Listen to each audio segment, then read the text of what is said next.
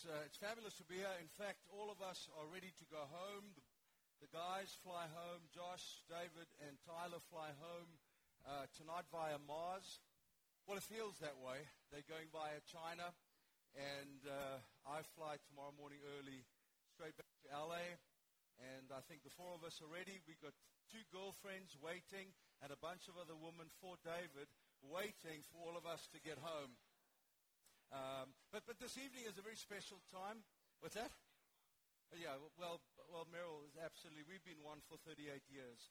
And so tonight is a very special night because I have the privilege, we did it this morning, we're going to do it this evening, of setting into office or ordaining or appointing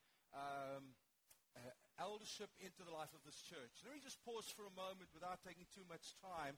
As a student of history, this I know that every society and culture has an ingrained and inwritten notion of eldership, or the Old English used to speak alderman, which is those men who provided leadership and government in the life of the cities, the states, the communities in which they were found and formed. And the scripture is gloriously affirming of that in terms of both Paul the apostle, Peter the apostle, wrote very similarly that those who govern the church are fundamentally called eldership, or elders, plural, but they are 3, and I'm going to cheat just a little bit. I'll explain 4 words that help us understand what they do. In a congregation like this, one would assume that there would be those who are Catholic, and so they would understand words like father, cardinal, bishop.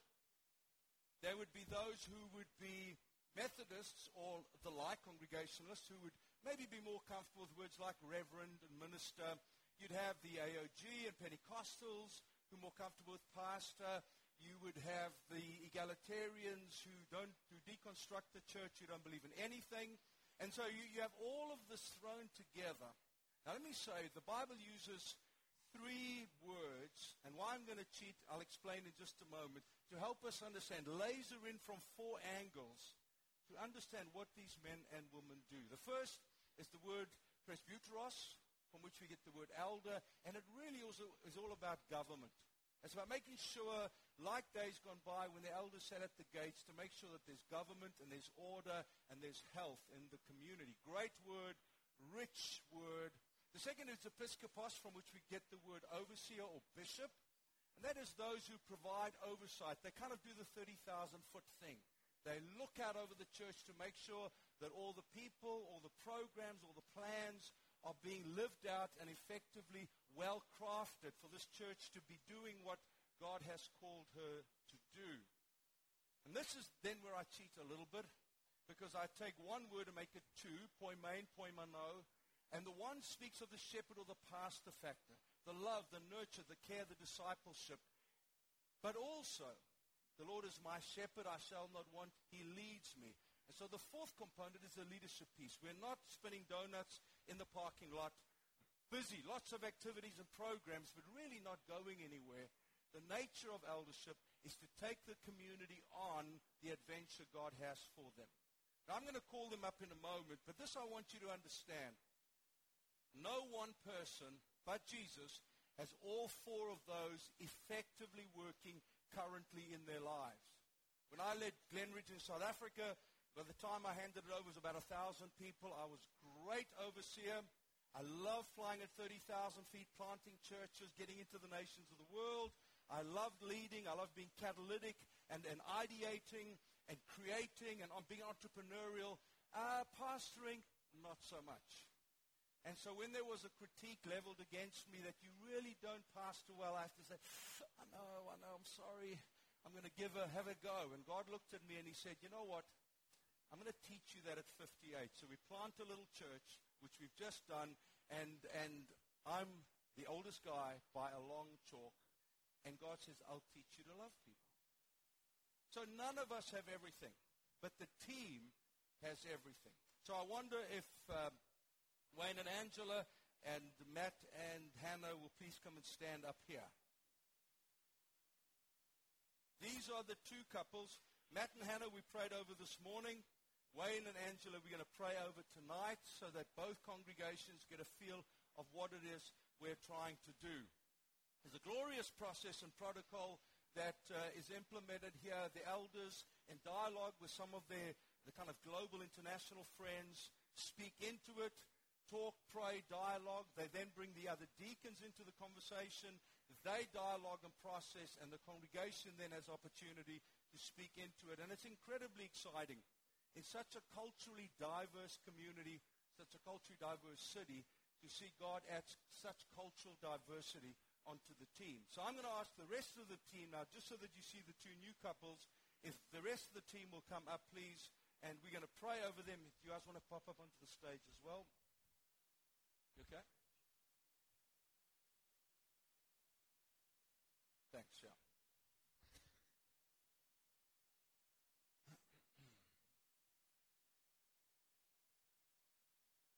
So, what do we do? Well, the Bible doesn't tell us what to do. The Bible gives us a little squiz, a little insight for a moment, a fleeting moment. Paul says to Titus, he sends him off to Crete, which is a mess, and he says this, go and set in order that which is lacking and appoint elders in every town. Now, if you have a curious mind like mine, I'm kind of peeping between the verses to say, how? How do we do this? Oh, he doesn't tell us. And so what we do in the process of praying over and ordaining, they will be marketplace. Matt's on staff here. Hannah works for Emirates. She's a very clever person who's a lawyer with Emirates and buys airplanes. Well, that's what I know. That's what she does. She buys airplanes. Like, you know, they come home and she says, Matt, how was your day? And he says, yeah, I counseled a few bills. How was yours? Oh, I bought 3 Boeings. You know, and it's like, okay. I don't know. So what we do is we use the scripture.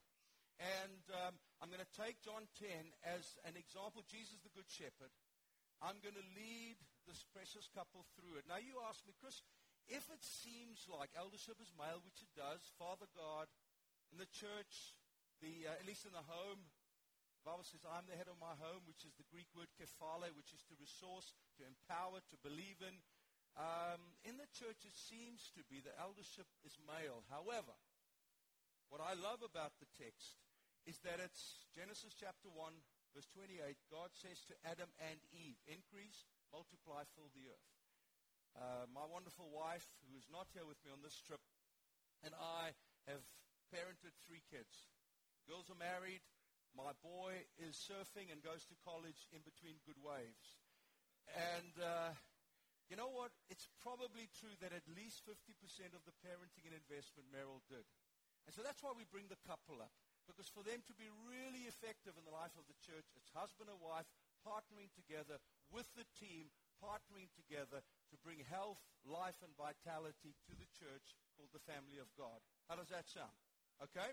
So what we're going to do with them is I'm going to lead them through a prayer of commitment from John 10, which is Jesus the Good Shepherd. I'm going to pray a prayer. They're going to say, we will. It's a bit like a marriage. Then when we finish, I'm going to ask those of you for whom this is your home church to stand, and I'm going to lead you through a similar promise of commitment according to the scriptures, because the scripture is not silent on what the congregation does back to the leaders. Does that sound good? And then we're going to pray a final prayer, and then I'm going to open the scriptures and do some teaching. And then I'm going to sleep, and then I'm going to go home to my wonderful wife. How good does that sound? And while you are having your day off, we'll be conducting our community meal together in LA. How does that sound? John chapter 10.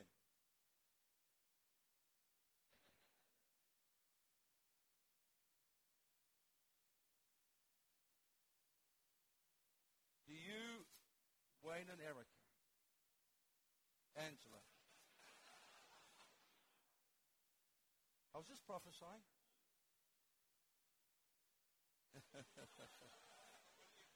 Okay. Sorry, my error. Do you embrace this evening the privilege and responsibility to join the rest of the team to provide shepherding, leadership, care, and oversight?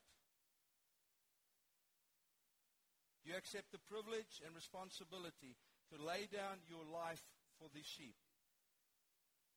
Do you accept the privilege and responsibility today, according to the scriptures, to take care of them, protecting them from the wolf who comes in to rob, to kill, and to destroy? Do you accept the privilege and the responsibility of caring for these people in the good times and in the bad? Do you accept the privilege and responsibility as Jesus the Good Shepherd to know your sheep and that they know you? Do you accept the privilege and the responsibility today to exercise the authority God has given you with great mercy and with great care? Would you, the congregation for whom this is your home church, please stand? Hebrews chapter 13. There are two portions of Scripture that we want to similarly apply, that you accept the privilege and responsibility of leadership. In a world that frowns at authority, that looks with disdain at leadership, we, the church, operate in a different culture, a culture of partnership, a culture of followership, a culture of honor and respect, weighing our words carefully whenever we speak of those in authority, those in leadership. They're not more important than us. This isn't a conversation of hierarchy. It's a conversation of gifting. And I similarly will say this over you, and I would ask that you respond as they did, yes, we will, or words to that effect. Please listen carefully, because God has a habit of hearing these things. According to the Scriptures, well of life, do you accept the privilege and the responsibility, as God has given you leadership, to remember your leaders? Do you accept the privilege and responsibility of honoring them as they speak the word of God to you and over you? Do you accept the privilege and responsibility to consider their way of life? Do you accept the privilege and responsibility to imitate their faith? Do you accept the privilege and responsibility to receive the leadership and the grace that it brings? Do you accept the privilege and responsibility of obeying your leaders and submitting to your leaders? For they keep watch over you as those who give an account. Do you accept the privilege and the responsibility to help them lead you with joy? And do you accept the privilege and the responsibility in followership to pray for them and over them regularly? Fabulous. Would you extend your hand toward them, please? What we're going to do now is just take a moment, and I will afford the eldership team any opportunity that they may want to pray before I pray as well.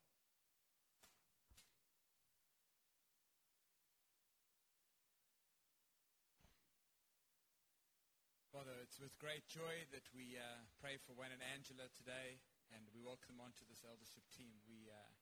We've watched your work in their lives, Lord God, and it speaks so clearly about the things that we see by observation. But also, Lord God, we want to thank you for what you have revealed from heaven as well, about your call and about your purpose upon them. And we thank you that as they are set into this office today, and even probably as important, Lord God, into this team, Father, that your grace would come upon them for what you've called them to. For we know that, Father, we are just jars of clay into which this extraordinary treasure is put. And so, Lord, we want to pray that you would use these jars of clay for your purposes, that you would be glorified, that your bride would be prepared, Lord God, that your sheep would be guarded, that the church would advance against the gates of hell, Lord God, and that through our work together, Lord God, as a team and as a church, Lord God, that your purposes would be accomplished. We pray not only over them, but over their children as well. We pray for Lauren and Ellen, Lord God, still in the home, and Catherine away. We just pray your grace to be upon them as they share in this adventure together with their mom and dad, Lord God.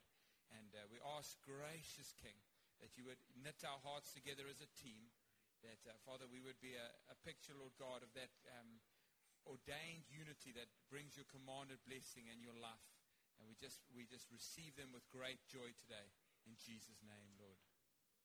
Anyone else on team? Of course, Shel.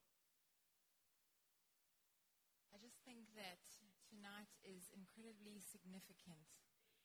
And we've heard about how Matt and Rana were in their life group. And then they left and planted a life group in Abu Dhabi. And then Matt and Rana were able to lead a church in Abu Dhabi because of that. And we look at this and we say, wow, but God is in the detail. And everything matters to God. And there's absolute significance in every moment of our lives. And what has happened is wow, but there is more to come. And God is going to be glorified. And I just sense such an empowering over the two of you tonight. Just with that mantle of eldership that comes, you are empowered for more. That the great stories are not the ones that have been told, but the greatness is what's to come. Thank you. Anyone else? Okay. Let me hold your hands here. Thank you. That's fabulous. Thank you. Father, you get simple acts, simple, ordinary human acts to do sublime, extraordinary things. I can't pretend to say I always understand why there's power in the laying on of hands, but you said it. There's an impartation that happens. There's a setting in place that happens. There's a mantle that comes upon us when it happens. And this evening, we recognize what they have done. We embrace what they are doing. We eagerly anticipate what is yet to come. We thank you for their bravery and their courage to help pioneer, to be keys in the door to new God adventures. And that is what they have done. That is what they will do. I pray for that ongoing courage to be fueled and seeded into the hearts of men and women, boys and girls in this church. At times they will say, Lord, what is it? Why are we on this team? What is our contribution? It will be the courage and the bravery to take on new adventures that have stimulated things in the past and will once again catalyze things into the future. That they will bring the oversight, the big picture conversations to keep this church in a global initiative, never settling down to living a mediocre life in a massive city. But this will be a massive church by influence and impact into a global story. I pray, Lord, that you will protect their marriage and their family. I pray that there'll be tons of laughter in the home, mischief. That there'll be lots of good, solid mischief, lots of good laughter. And even when the weight of eldership sometimes feels just a little too weighty, may a giggle become a laugh, may a laugh become joyous, and may be reminded we're doing it as unto the Lord. The joy of the Lord is our strength. We set them in, Lord, into this team, and watch with keen enthusiasm to see what you will do to them and what you will do through them at this time. In Jesus' name. Amen.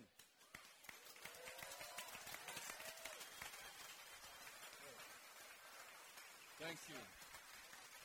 All right. Thank you, those of you who are visiting. Whoa. Before you sit down, what do? You got to hug somebody. And it can't be someone you know. You got to go and hug somebody you don't know. You right, Angela? Do you want me to help you down, or are you okay?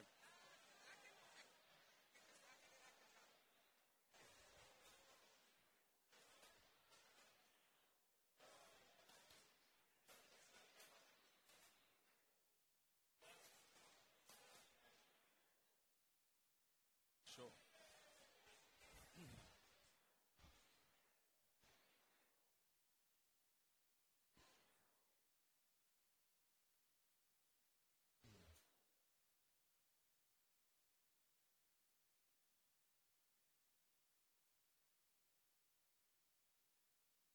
All right. Well, what a privilege it is to share in these special moments in a community's life. I was out praying early this morning and just saying, Lord, the message, to put together a message for an occasion like this is fun, but what is your greater intention? And the story came to mind, which I hope will illustrate it. When I was a senior at a high school or matric or whatever the equivalent is from your part of the world, I played first team rugby. Now, as you can see, I was never the tallest, the biggest, the strongest, or the quickest. So I knew I had to be the fittest. And so I trained pretty much every day, sometimes twice a day, to be at the breakdown point, to be the forager, the carrier. And as the season began, our hooker got injured. Now, if you don't know rugby, that sounds like a pretty weird thing, that to be a hooker is a good thing. Well, in rugby, it actually means something good, and so I became the hooker. And I know it sounds so funny as I say it, because I've been in America for 22 years, and so I'm like, well, I'm now a hooker. It just sounds really weird. But What used to frustrate me is we would fight for the ball, get it from the opposition, cycle it back.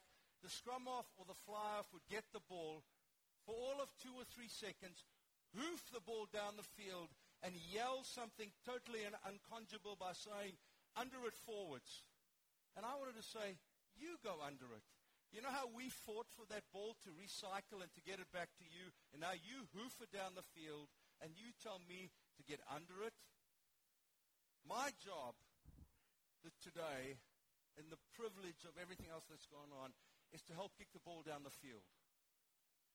This is the beginning of a new year, a new academic year. You come back from your vacations. For some of you, Dubai is the wide-eyed, bushy-tailed first experience of the Middle East and some of the elegance and the beauty of what modern city life looks like. For others of you, the dust overwhelms you. There are no mountains, there are no trees, there are very little grasslands, and you are in the world of bewilderment. But,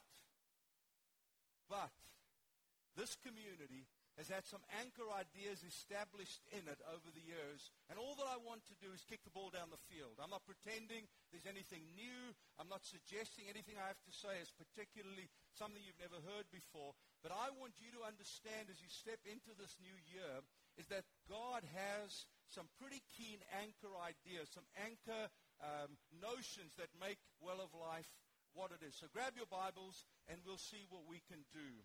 John chapter 3, please.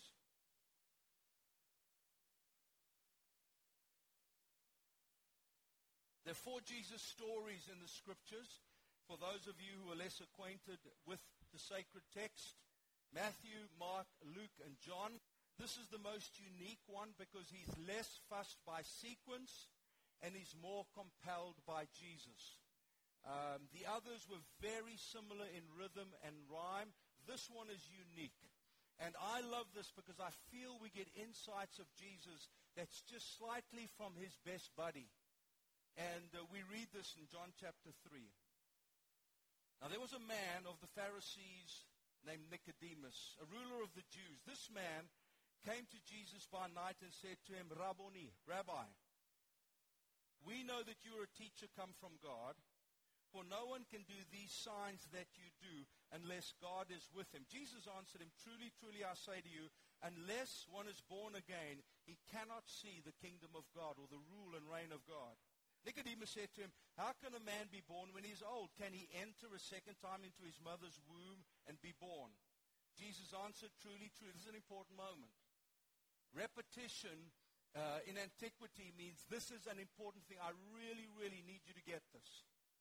Truly, truly, I say to you, unless one is born of water and the Spirit, he cannot enter the kingdom. That which is born of the flesh is flesh. That which is born of the Spirit is spirit. Do not marvel that I say to you, you must be born again. The wind blows where it wishes. Love this. You hear its sound. Listen, listen. Can you hear it? The wind blows where it pleases.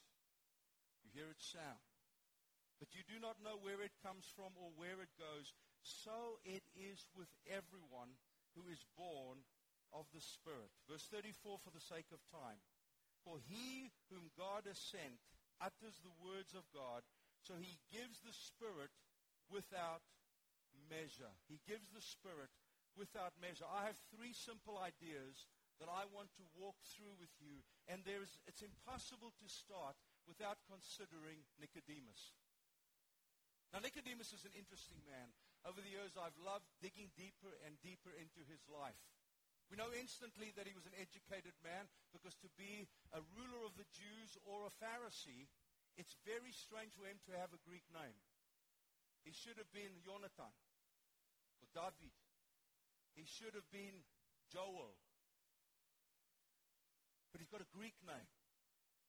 And instantly I'm intrigued why a ruler of the Jews would have a Greek name. And besides affluence and besides a sense of wealth, there's obviously a journey of education that he's taken. He's learned some things along the way. And that is interesting for me. But he comes to Jesus, ladies and gentlemen, at night.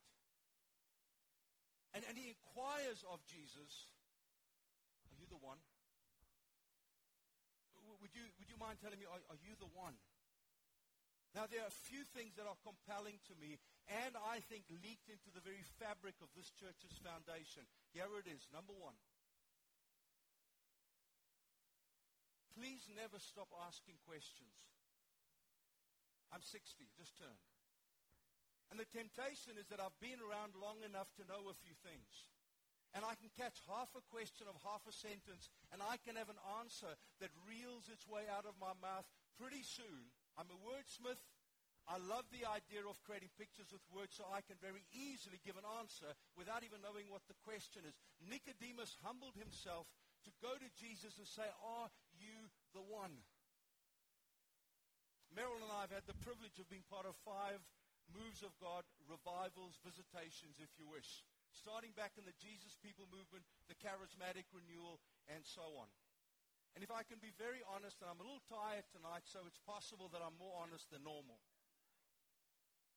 But I plead with the Lord that I'm part of one more move of God before I go to be with him. There's an international rumbling, a murmuring of a divine visitation that's coming. Call it a revival if you want to, not my chosen phrase. Call it a reformation if you want to. A great word, great idea, not my chosen phrase, because I want him to come. I want the one who stood outside of Jerusalem and wept, and he said, "You've missed your day of visitation." Now, can I address my peers for just a moment? When we become the answer givers rather than the question askers, what happens is we posture ourselves to become irrelevant when God visits one more time. It's the heart of the humble, the vulnerable, the weak, the uncertain, who invariably is the one who becomes the leading catalyst of the new move of God. If you are in a move of God, or you have been walking with the Lord for a long time, as I have been, we are in danger of missing out the next move of God. Because God gives grace to the humble, but he resists the proud. Those who have all the answers will easily watch this great next visitation of God tsunami its way around the globe, and we will be but passive observers, missing the moment because we haven't asked the right questions. I find in Nicodemus a compelling man. I want to be the man who asks more questions than provides answers. I want to be the one who inquires of Jesus, "Are you the one? Am I at the right place at the right time for your next day of visitation? Or am I so preoccupied by the busyness of my daily life and my weekly world that I'm missing the key moments, indicators that point to your next day of visitation?" You know what's also interesting for me about Nicodemus is the power and the wonder of doubt.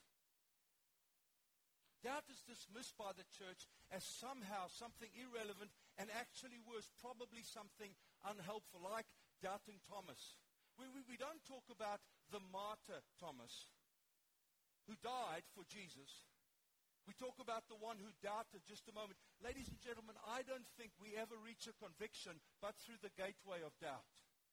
We dismiss doubt as if it's something absolutely irreverent and heretical. But I don't know if I have any conviction in my heart that hasn't come through the gateway of doubt as I've wrestled with God as Jacob did, and God dislocated my hip. And in that moment of dislocation, now I get it. And I walk with that for the rest of my life. I love my wife. Met her at 15, led her to Jesus, and married her at 18. Let's just get this thing over and done with. Love her. But there probably been 2 or 3 times in our marriage, I'm guessing, where we looked at each other across the room, tears streaming down both of our faces, thinking, not always aloud, but sometimes aloud, "I don't know if I should have married you." But I don't fear doubt. Because if doubt can take Thomas to becoming a martyr, then doubt can take my marriage and make it a deep and sublime conviction. Do you know how desperate or keen I am to see Meryl Diane at LAX on Saturday afternoon? Do you know how excited I am jumping into the Prius, Toyota, hybrid, save gas, minimize the plastic footprint on the globe, reduce the carbon footprint? Jesus is coming soon, I'm telling you. And as we find our 45 minutes back to Costa Mesa, and we slip into our home, and we have a glass of wine together, and we dialogue about these 10 days, do you know that's the most exciting thing for me? But it's gone through the doorway of doubt where we looked at each other, and I know she looked at me and said, did I really want to marry an aggressive, angry Afrikaner? I don't know of another way. If there is, please tell me. But doubt as a traveling companion, it's not my residence. It's my traveling companion. Because I find truth when I go through that door. Does that make sense, folks? I hope it helps some of you for sure. Sorry, my computer just got stuck there for a moment. I love the story of Nicodemus. Please, can I say to you, please position yourself for the next move of God. Please do. Please. Every move of God, 4 things happens. I've been through 5 of them. I want to go through 6 of them. Number 1, God chooses to reveal something about himself that we have ignored, neglected, or been ignorant of. And if we doggedly hold to our theology, please hear me. I love theology. I read theology every day. But if I presume a few words in a book can fully describe the eternality, endless omnipotence of my holy God, I am a fool of the worst kind. A few pages on a book of systematic theology never describe the full depth and wonder of the Jesus that I love, my Father who crafted this incredible journey, and the Holy Spirit who indwells me and imparts power to me every day. Every move of God, it's almost like God comes and says, I will teach you something about myself that you just don't know. And invariably those whose theology is defined and shaped, and I know what I believe, dismiss it and say, no, it's not in my theological package. Because that's fine as he moves on. The second thing that happens is ecclesiology shifts. I remember our first warehouse in 1979. The churches preached against us. How can you have church service, the first warehouse in South Africa used for church services? We were preached against, spoken against. We had a band. Because it was a restoration of the gospel to an urban community of the broken and the bruised. And we were here was this suburban kid living in a communal house with ex-prostitutes and drug addicts and drug dealers and Big John who did time for killing a man in a street fight. Those were my housemates. Because God said, the city has been forgotten too long. Let me take the gospel back into the shadowlands of urban dwelling. It wasn't my choice. It wasn't cool and sexy.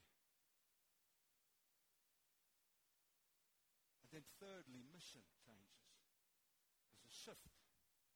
We preached on the street. Mike and I, we were just reminiscing yesterday over lunch. 40 years ago, he and I were these young whippersnappers on the street corners of Durban preaching the gospel.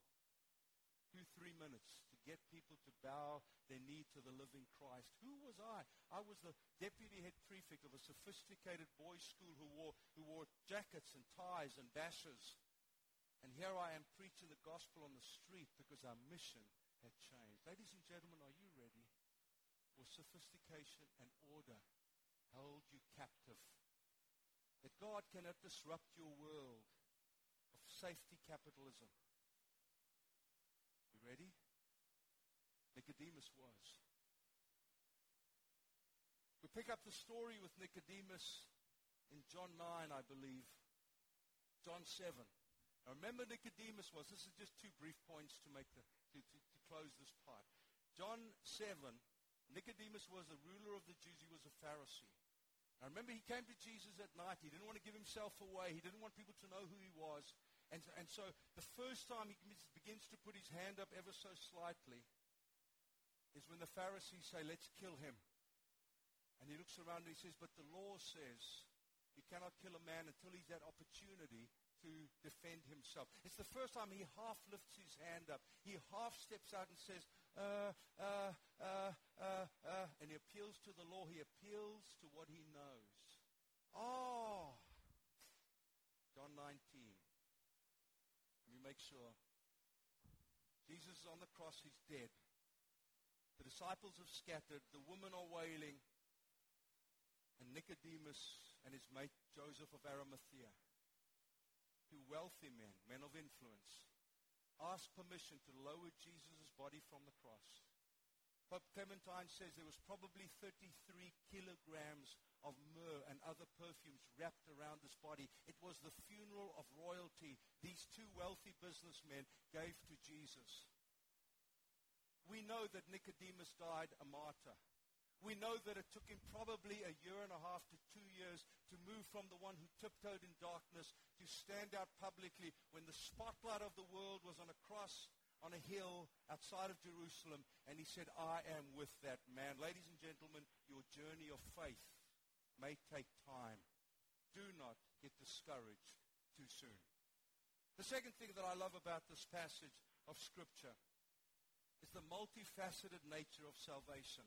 Now, if you have come from any trajectory, your lane, and I'm going to use the kind of Californian 8-lane freeway idea, your theological lane will be crafted by your denomination or your tradition. The Catholics, and I thought, let me go and research on some Catholic websites to make sure I'm right.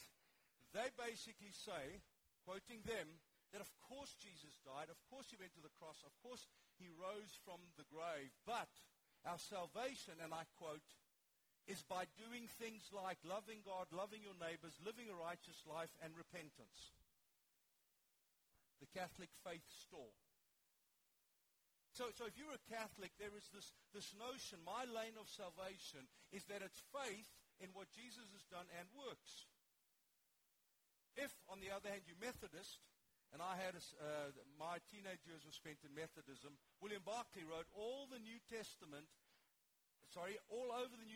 this idea of rebirth or recreation occurs. So if that's your prevailing voice, then what you often talk about is recreation. Beautiful. And rebirth as a new creation. But William Barclay was vehemently against the idea of the substitutionary atonement. These are big words, don't worry about it. Of Jesus. You see, I am intentionally opening you up to big words. I read Thomas Schultz, my mind's tied. What's his name? He started Starbucks. Howard Schultz. I read his 2 books. You know what Howard Schultz did? He went to Italy and he visited all the Italian coffee shops that he could, fell in love with the product and the culture. He came back to Seattle and he said to his investors, I've got an idea. And he described what he saw in Italy, and he said, we're going to put these stores up all over America. And they said, absolutely not, for 2 reasons. 1, Americans will not pay more than $1 for a coffee. Not so much. And 2, they can't cope with big words like cappuccino and latte and macchiato. Well, he said, absolutely not. I can educate the American mind. They're more sophisticated than you think. They voted in Trump. Just saying. Just thinking aloud, just a fleeting comment that ran through my mind. So what happened? Eventually he found investors who got him, who believed that Americans would pay more for coffee and they would become comfortable with language. Ladies and gentlemen, we need to be comfortable with these great, rich words. Have you ever heard of the word expiation? Expiation is this magnificent word. Because in it, written into the very fiber of its definition, says this, that God not only forgives me of my sins, but he forgives me of the sins that others have committed against me. It's the date rape solution. It's that moment when that little girl, which has happened to me, sits across the way from me, tears streaming down her face, went to have a drink with her mate. Her drink was spiked. She woke up in his bed, date raped, saying, Chris, how can I cope? And had I not known the wonder and power of expiation, what would I have said to her? With Meryl obviously in the room, holding her we did, and walked her through the wonder and the power of expiation. God forgives us, cleanses us of the sins that are committed against us as well. So every one of our denominations or our traditions gives us a redemptive narrative, a lane that we believe in. The Calvinists, of course, are penal substitutionary atonement. Why? Because Martin Luther wrestled with the legalism that came with him kissing stairs to try to find salvation. And when it dawned on his learned mind that God can cross over and in a legal way take my sin upon himself. When I was 18, 19, and I came to faith, this image, and forgive me, Hannah, for my lack of legal knowledge, but this picture of me standing there in the dock and the prosecutor reeling off all the things which I had done wrong, and I knew them to be true. This was not a time you can hoodwink the judge. Excuse me, judge, it wasn't me. Blame my sister, blame my brother. Well, if my dad wasn't an alcoholic, I wouldn't have done that. All of that stuff just whittles away in this great and dramatic moment of divine judgment. And the judge looks and says, what do you say? And I say, sir, guilty as charged. And someone gets up and tiptoes across, permission to advance the bench, Your Honor. Yes. Whisper, whisper, whisper, come back. The judge shakes his head, forgive my dramatic imagination, way too many crime TV shows. Whisper, whisper, whisper, and he walks back and he says, well, I don't know why, which of course God knows why. I don't know why, but Jesus has said, he will take your punishment for all of your sins. He will go to prison on your behalf. I sat in an LA court of law, sued by angry congregants. I know what that feels like. It's remarkable. Now, into this context, can I say, there is a rich body of salvation truth. Isn't it amazing? Jesus could have spoken to Nicodemus about atonement or the Passover, things he knew, language he understood. But it's as if Jesus takes him out of that Jewish language and he introduces a new idea. You must be born again. And this learned man with a Greek background, with all the wealth he has, faces something he says, I have no understanding of. And Jesus pricks his prophetic curiosity. I need to know what it means. Now, my third piece is 3 Holy Spirit pieces. How are we doing? You okay? The first is Nicodemus. The second is understanding the salvation lanes that you were schooled into and allowing God to enlarge that ever so much. But the third is the Holy Spirit is gloriously represented here. I'll read the verses to you and we'll open them up ever so briefly. Truly, truly, I tell you, no one can enter the kingdom of God unless they are born of water and of the Spirit. For flesh gives birth to flesh, but Spirit gives birth to spirit. You should not be surprised at my saying, you must be born again. Flesh gives birth to flesh. You must be born of water and the Spirit. Now, theologians debate. Is the born of water when the water breaks and I'm naturally born, or is it baptism? I kind of think it's naturally born. And I'll tell you why. Because he goes on to speak about flesh gives birth to flesh and spirit gives birth to spirit. But let me explain something to you. When sin comes into our lives, what it does is it devastates our humanity.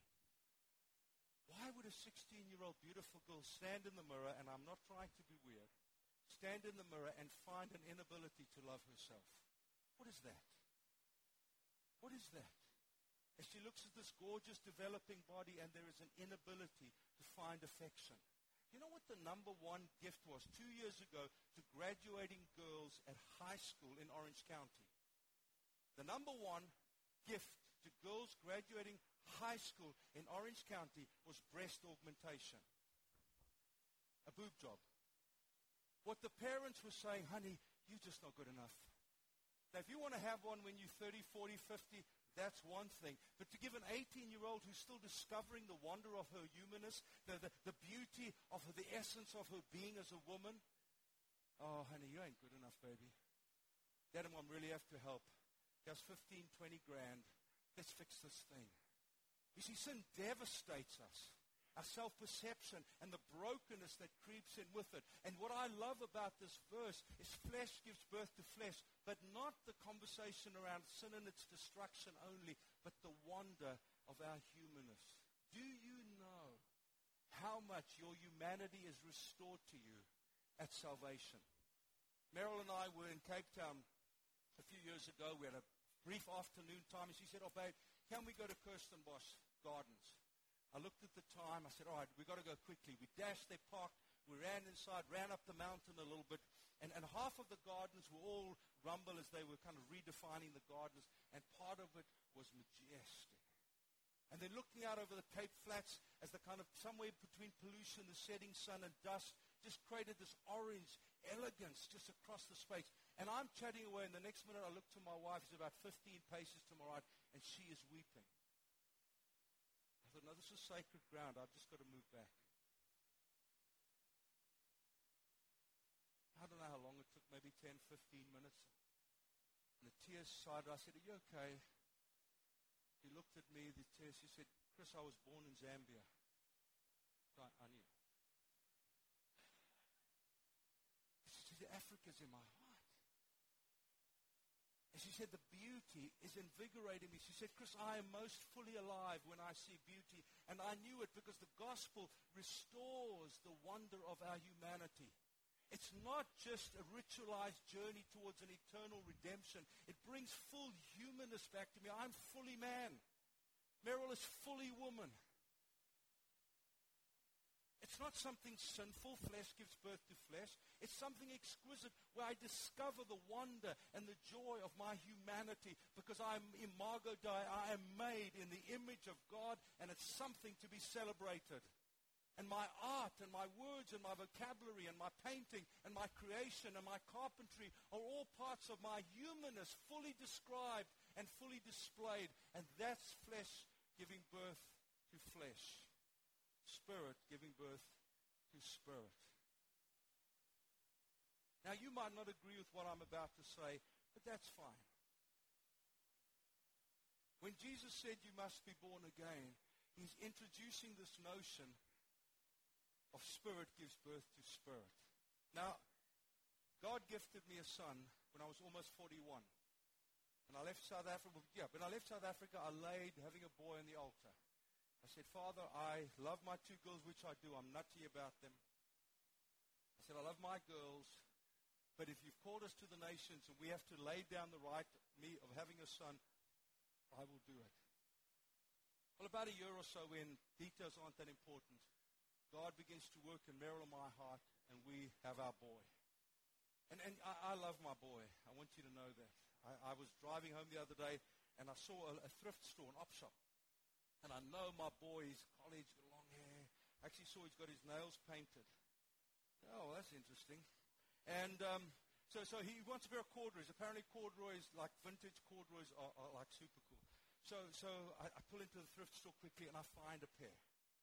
And I shoot Meryl a picture. What do you think, babe? It's kind of a rusty, mustardy color. And she says, so I buy them. But he sends me a picture. That's how I know he's got painting on his nail. And he said, Dad, so cool. And I've cut them short. See, here's my boy. And when he was with the JV soccer team, he was the go-to penalty kicker. And he got 7 out of 7 or 6 out of 6 or probably 30 out of 30. I lose count. But see, I was so proud of him. But he also lied. And he was also deceptive. And he told us he was doing one thing and then he did something else. Now, do you think that boy that makes me so proud and I'm so stoked and he's a surfer and I love going down the beach to watch him surf, and when he hangs 10 and he stands on the edge there and he's styling, I am as happy as can be when I sit across the way from a man and I say, you've lied to me. What do I do? This boy is my boy. Chris Wienand, sorry, buddy. You're a liar, you're a deceiver, you're a cheat. I unwienand you. You're no longer a Wienand. See, that's what we do with salvation. Spirit gives birth to spirit.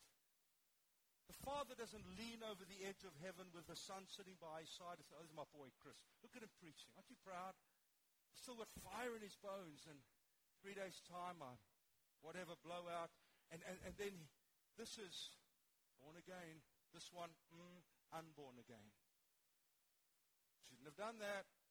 And then, oh, God, I'm so sorry. Okay, you can be born again. 3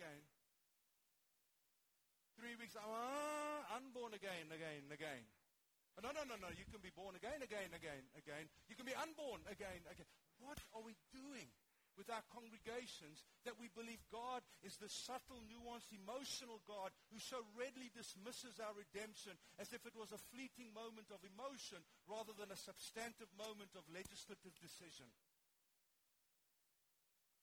I am born again by the blood of Jesus. I've been bought by the blood, and I've been washed by the Spirit, and I am born again, ladies and gentlemen, and eternity lies before me as I coexist with God in all of his mystery, majesty, and beauty. Now you may say to me, but Chris, if you can't lose your salvation, doesn't that make you want to go wild? You kidding me? Is there anything more exquisite than looking into my Father's face and finding grace and mercy? Doesn't Paul say in Romans, it's your goodness that leads me to my knees? Flesh gives birth to flesh. We rediscover our humanity. Spirit gives birth to spirit. I am born again, and I never lose that. My spiritual father, a guy called Carl, grew up in a denomination that believed you can lose your salvation and there's a rapture. It's a dreadful combination.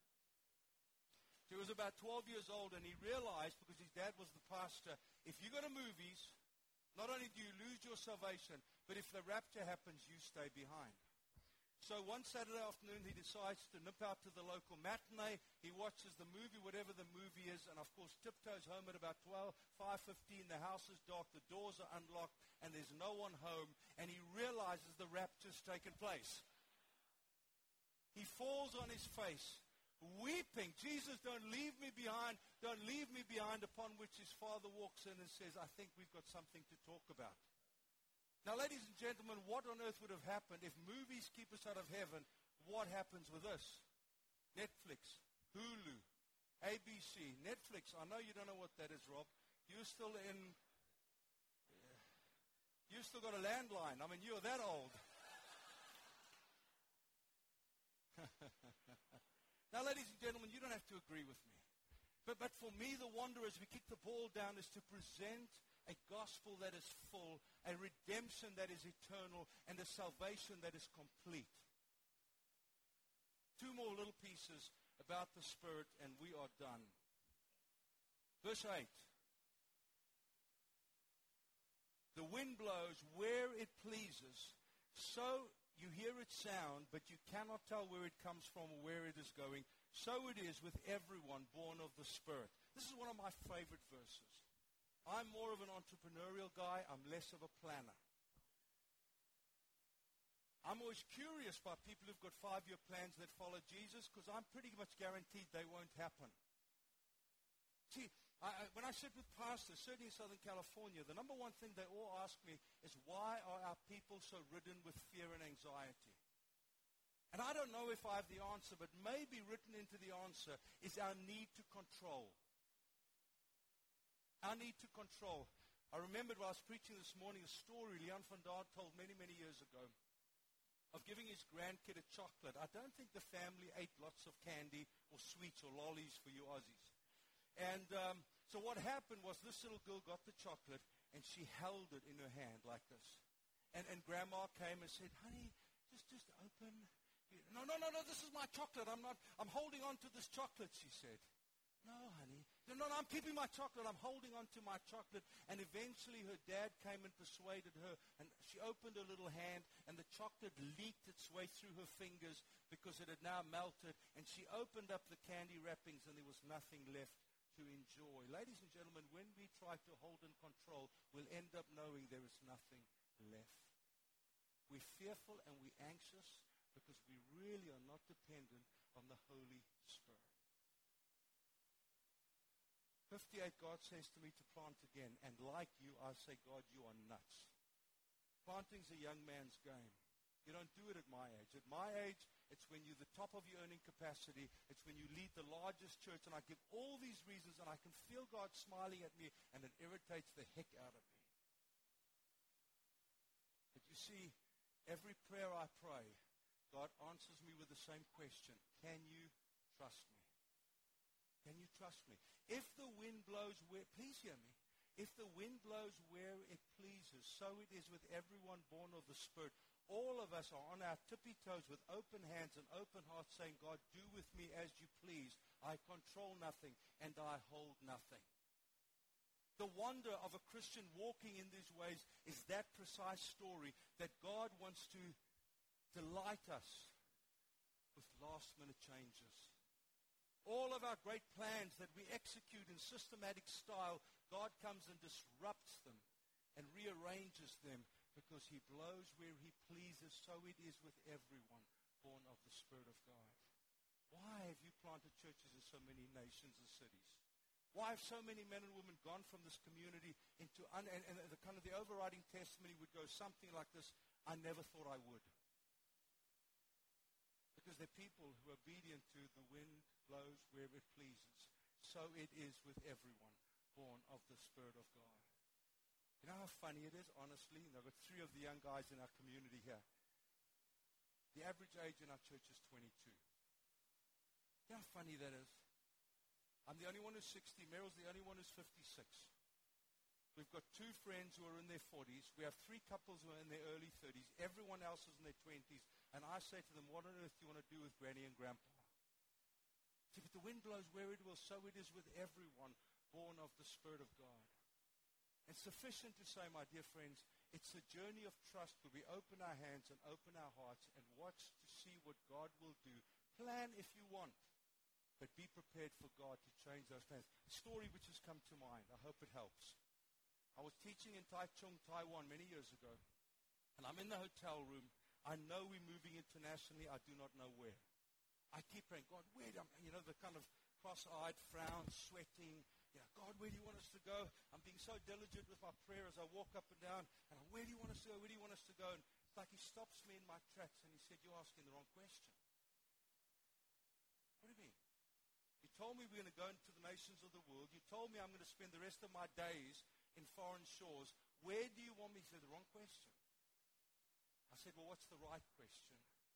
And he says, to whom do you want to send me? And I realized it wasn't a question of geography. It was a question of humanity. And I should have known then he would send us to people that we had nothing in common with. And the next 14 years of our life, we spent pastoring people we have nothing in common with. Lastly, I'll read the verse and I'll land with this. For one for whom God has sent speaks the words of God. I read that badly. For the one whom God has sent speaks the words of God, for God gives the Spirit without limit. You know one of the things I love about this church? Every time I go back home, whether it was South Africa back then or LA now, is I'm stirred to believe God for more of his Holy Spirit because of you. There's been such a sweet, easy anticipation that God will give his Spirit without limit. That's a curiously challenging verse, is it not? I mean, he's suggesting you've got an open checkbook, isn't he? Isn't he saying, well, you can ask for more of my Holy Spirit? Or is it that our everyday is so preoccupying and our management of our world so complicated that we don't pause for a moment and anticipate the Spirit without limit? I'm challenged by this. I wish I could tell you 10 stories of, well, this happened to us. No, I, like you, am challenged because there is an open-handedness that God was to pour, like liquid fire, his Holy Spirit over us without limit. And it's not just E minor doing so-so and having fire curtains or something. It's in our everyday where God comes and supernaturally gives us more and more and more of his Spirit. I'll land with 2 stories. Developing a friendship with a guy called Alan Scott from Coleraine, Northern Ireland. Anyone know that? I went to Northern Ireland 2 years ago, I think it was, and I was told, you've got to go to Coleraine, there's a revival happening. I said, well, what does this revival look like? So they described it to me, and it sounded more like healthy church than revival. Anyway, I went up there, met great people, didn't meet Alan then. But amongst other things, they just landed there and said, God, I believe in your supernatural power. I believe you want to pour your Holy Spirit out on us more and more and more. And so what they did in pure naked bravery, they took a chair and they plonked it into Coleraine, Northern Ireland, just outside of Belfast, in the middle of the marketplace there and just started saying as people walking past, "Hi, is there anything you'd like us to pray for?" You can imagine, initially people started walking around them like this, like, who are these nutters, you know? And then one person just quietly sat down and said, "Actually, yes, my granddaughter's," I'm just making up the story, "my granddaughter's dying of cancer. Well, we would love to pray for her." God promises the Spirit without limit. They prayed for Grandma and her granddaughter was healed. So they found courage to do it once more next week, and then it began every day of every week, and then it became every week of every year, and then it became every year of every decade, and almost everyone in the town of Coleraine has been prayed for by the vineyard in Coleraine, and they have seen miracle after miracle, sign after wonder, people just sitting there in the high street, in the town square, with a chair saying, "Is there anything we can pray for you about?" Francis Chan, who many of you would have heard of, God sent him, left his mega church in the Bay Area, San Francisco. Way too impressed by the large churches, by the way. Way too impressed. God sent him to the Bay Area, one of the poorer areas of the Bay Area, and he said, "God, what am I doing here?" God said, "I want you to become the pastor to this neighborhood." And he literally went with a buddy, door to door, saying, "Hi, is there anything you want me to pray for?" And of course, some doors were slammed in his face. Some gates weren't opened. But one, then two, then three doors began to open as he prayed for people to see the hand of God, because the Spirit of God without limit. Ladies and gentlemen, he now has 2 restaurants. And those 2 restaurants are gateways for convicts as they come out of prison. He employs them. They get skilled and equipped. And then they get transitioned back into society as the next cons come. And that's an example of what God has done by a man in obedience going to San Francisco and knocking on the door saying, "Is there anything I can do for you?" The Spirit without limit. Heath Gateskill, I've got 2 minutes. Heath Gateskill, very, very dear friend of mine, leads a church in Kingston, just outside of London, on the edge. I was on the phone to Keith the other day, and he said to me, "You know, we just had the Kingston Fair. And everyone in Kingston, it's a big thing. It's on the Thames. It's a beautiful time. It's kind of the fall." And he said, "So what we decided to do, Chris," he said, "we decided to get a tent, get a section, and something to this effect, prayers and the interpretation of dreams and visions." Keith, what are you thinking? Isn't that amazing? I'm brave in certain things, and I'm strong and confident, but I'm a wuss on those, you know. And he said, "Chris, we opened the booth. I think the fair opened at 2 o'clock or whatever." He said, "For over 3 hours, we had a line out of the door of people wanting prayers to be prayed, dreams and visions to be interpreted, because God gives his Spirit without limit." I'm purposefully taking it away from the pulpit because we're overly dependent on the celebrity few, when in fact the Holy Spirit wants to empower the priesthood many. He wants to take it out of the buildings that are small, isolated, and hidden into the public spaces where men and women can encounter the living God without limit. And that means we're all players in that game. Would you pray with me? Come on. Let's just put your hands open on your laps if you don't mind.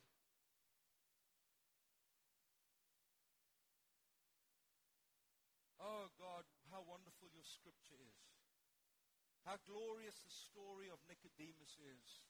A doubter, a man of wealth and influence, that you, for all of time's sake, you told his great story from doubter to martyr. The climax of him taking his wealth and publicly associating himself with you. What a great story. What a great story, our salvation, so gloriously reflected in many words and ideas. And how amazing is your Holy Spirit.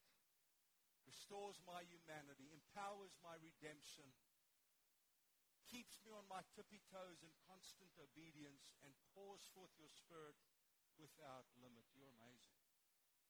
I thank you for this incredible church. I thank you for the week we've had here. I know this is the beginning of a new year. We're kicking the ball down the field. We're saying, come on, 100 forwards, as we all own this adventure. May we grow in you and watch and see just what you will do with the people who will open their hands and open their hearts and say, yes, Lord, count me in. In Jesus' name.